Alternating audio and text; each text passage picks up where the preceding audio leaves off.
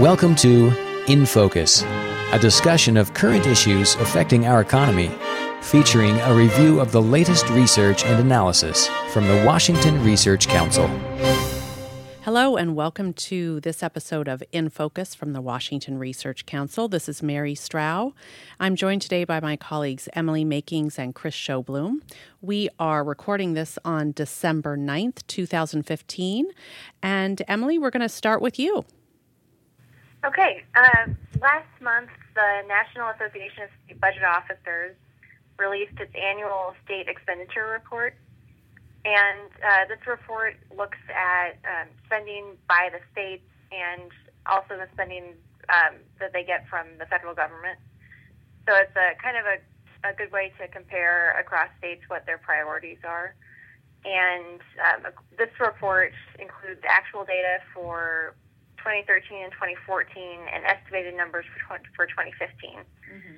And the report notes that overall, nationally, state spending increased at its fastest rate since 1992. And while states' own fund sources grew modestly, there was a rapid increase in federal funds to the states. And this was due mostly because of the Medicaid expansion under the Affordable Care Act. Because new Medicaid clients who qualify for Medicaid under the expansion are eligible for much higher federal funds, for much higher federal funds matching rate. So that was an interesting piece of the report. Yeah, for sure. It also shows that I include a table in the blog post on this, that Washington spends about 23.4% of its total budget on K-12 education and 13.7% on higher ed. And those percentage numbers are higher than the average across all states.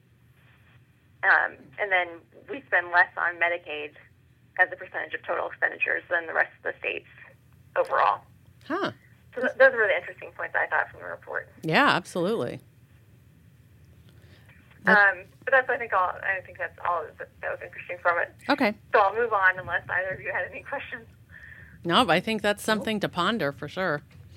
I'm sure that various people have various opinions on that in the legislature and elsewhere. Yeah. Some thinking we should be spending more everywhere. Yeah. So to kind of continue the health topic here, the Washington Health Benefit Exchange released the first enrollment report for this open enrollment period. And it shows, so open enrollment began November 1st for private health plans that are sold under the Affordable Care Act. And in the first month, about 123,000 plans were selected. And that's a pretty good number. Mm-hmm. Of those, just under 11,000 were new enrollees, and the rest were renewals. And the renewal number seems very high because 84,000 of those were automatically renewed. Apparently, the exchange put in place an easy auto renewal process. Sure, yeah. My question about that is, premiums went up on average for these plans, and so I'm not sure if people really did auto renew, if they're really aware of whether or not there was an increase, and if they weren't, if that will make them change their selections once they realize, or what. So that makes me think that this number might be slightly high.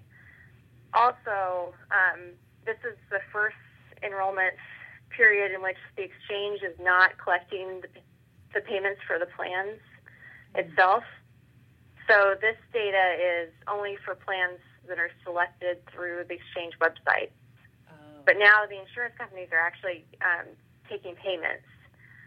So previously, the enrollment reports were really reliable coming out of the Washington Health Benefit Exchange because the exchange knew exactly who had paid for their enrollments. These weren't people who had just picked a plan and then were going to pay later, maybe.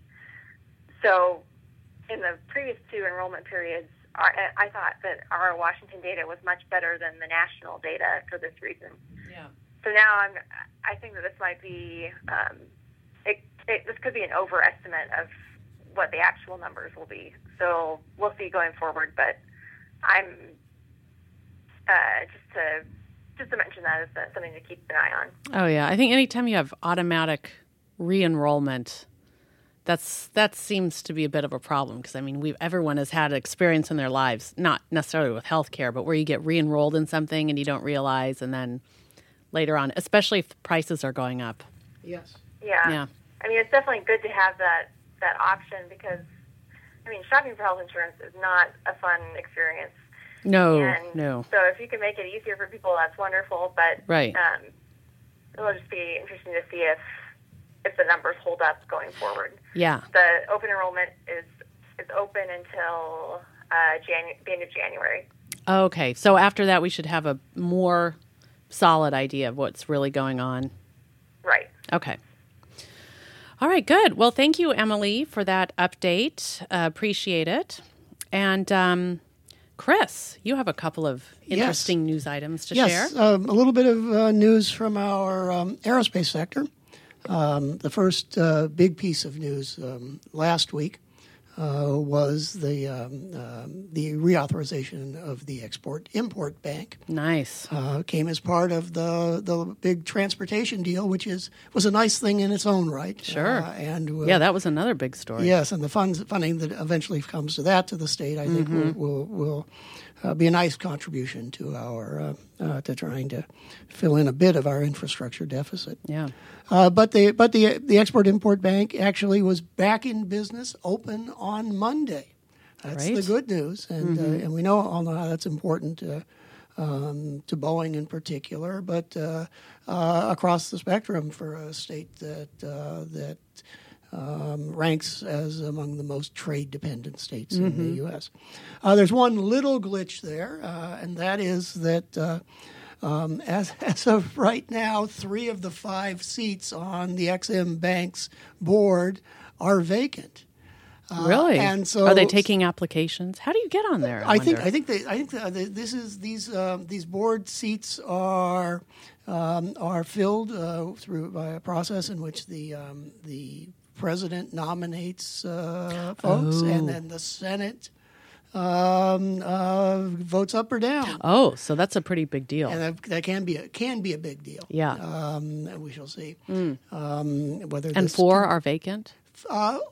Only 3 are vacant. 3 are vacant. 3 are okay. vacant, but lacking a quorum, they cannot actually approve any new large deals. Oh, interesting. A value of above $10 million. Yeah. So right now, Boeing Boeing clients are not able to really get funding. Okay. So that will bear watching. Yeah, we'll keep an eye on that one. And then the other piece of Boeing news was the rollout of the first of the new 737 MAXs, which that's right. came off the assembly line, I guess, last week, but it was publicly viewed for the first time on Tuesday.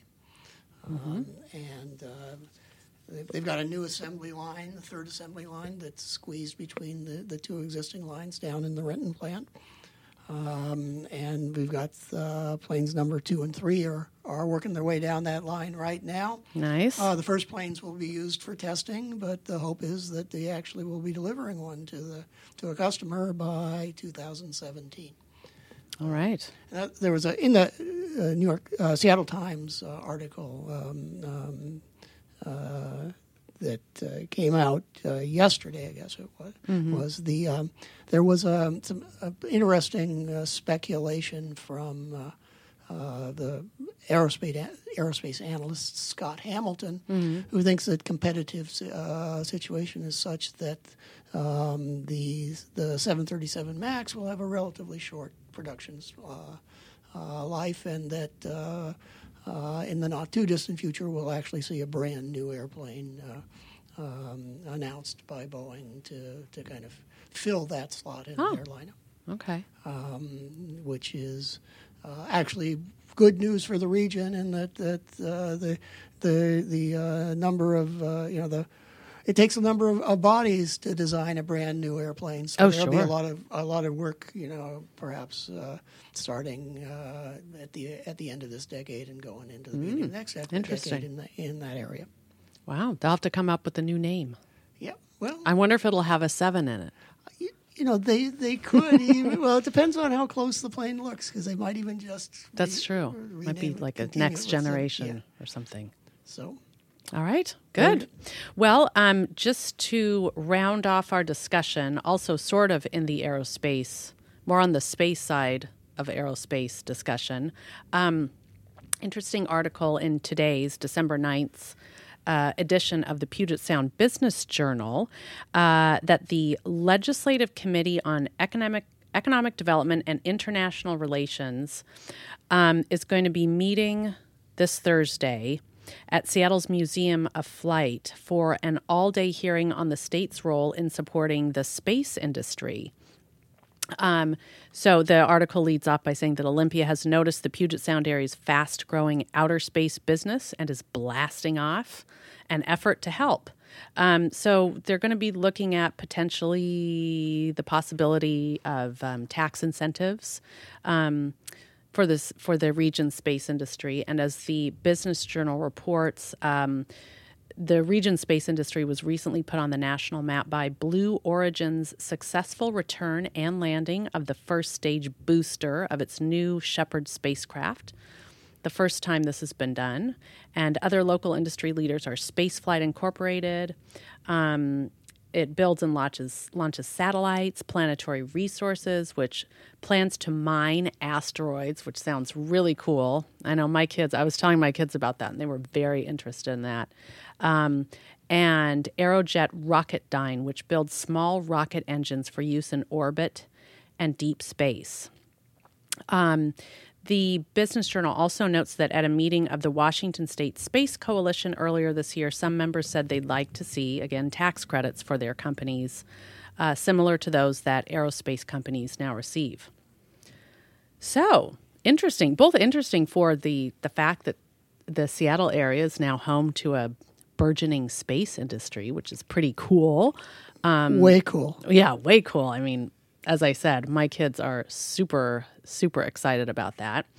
And also it's opening up the door to rather controversial topic these days of tax incentives. Controversial for some people. For some of us, we see that tax incentives work. Other people have a different opinion on that matter. But at any rate, it should be fascinating to see, not only to see how this legislative committee hearing shakes out, but just to see the future of the space industry here in Seattle. And I won't make any jokes about how some members might want to put some justices of the Supreme Court on a spaceship. I won't say that at all. I'm not advocating that. I'm just thinking of, potential jokes. You can imagine all the play on words and jokes that will be made at various people's expense when it comes to rocket ships. So anyway, I think that's all. Anything else, Chris? Nope. Nothing really. All right. Well, thank you for listening, and we will talk to you next week. Bye-bye. In Focus is a production of the Washington Research Council, dedicated to providing timely, credible research and policy analysis supporting economic vitality and private sector job creation. Your tax-deductible investment allows our work to continue. For more information, go to researchcouncil.org.